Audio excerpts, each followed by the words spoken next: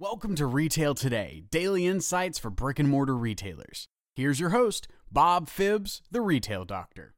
Closing a sale can be really stressful, particularly if you're new. But even coming out of the pandemic, people are still kind of nervous, right? So here's the thing. When you are trying to convince a customer to buy now and hand over their money, just use three things you heard them say before and speak them back to them. So if I am asking if we're a go ahead for the new kitchen, and it's several $1,000s. So they're like, well, we'll have to look around. It's like, oh, well, let me just see if I got everything right. So you said that the one you have now is too small and you need a new refrigerator and the flooring is coming up.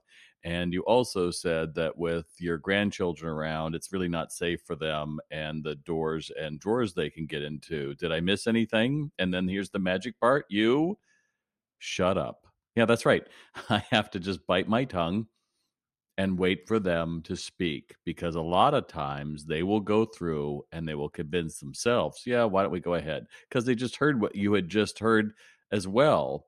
And poor salespeople go through and they repeat all the things that might get them not to buy. Is it too much money? Do you want to wait till it's on sale? Do you want to look around? So today, if you're looking for how to convince a customer to buy now and hand over the money, it's really simple. Give them three things they already told you, and then shut the heck up. Love what you heard on Retail Today? Connect with Bob by visiting retaildoc.com or send a message to bob@retaildoc.com. Thanks for listening.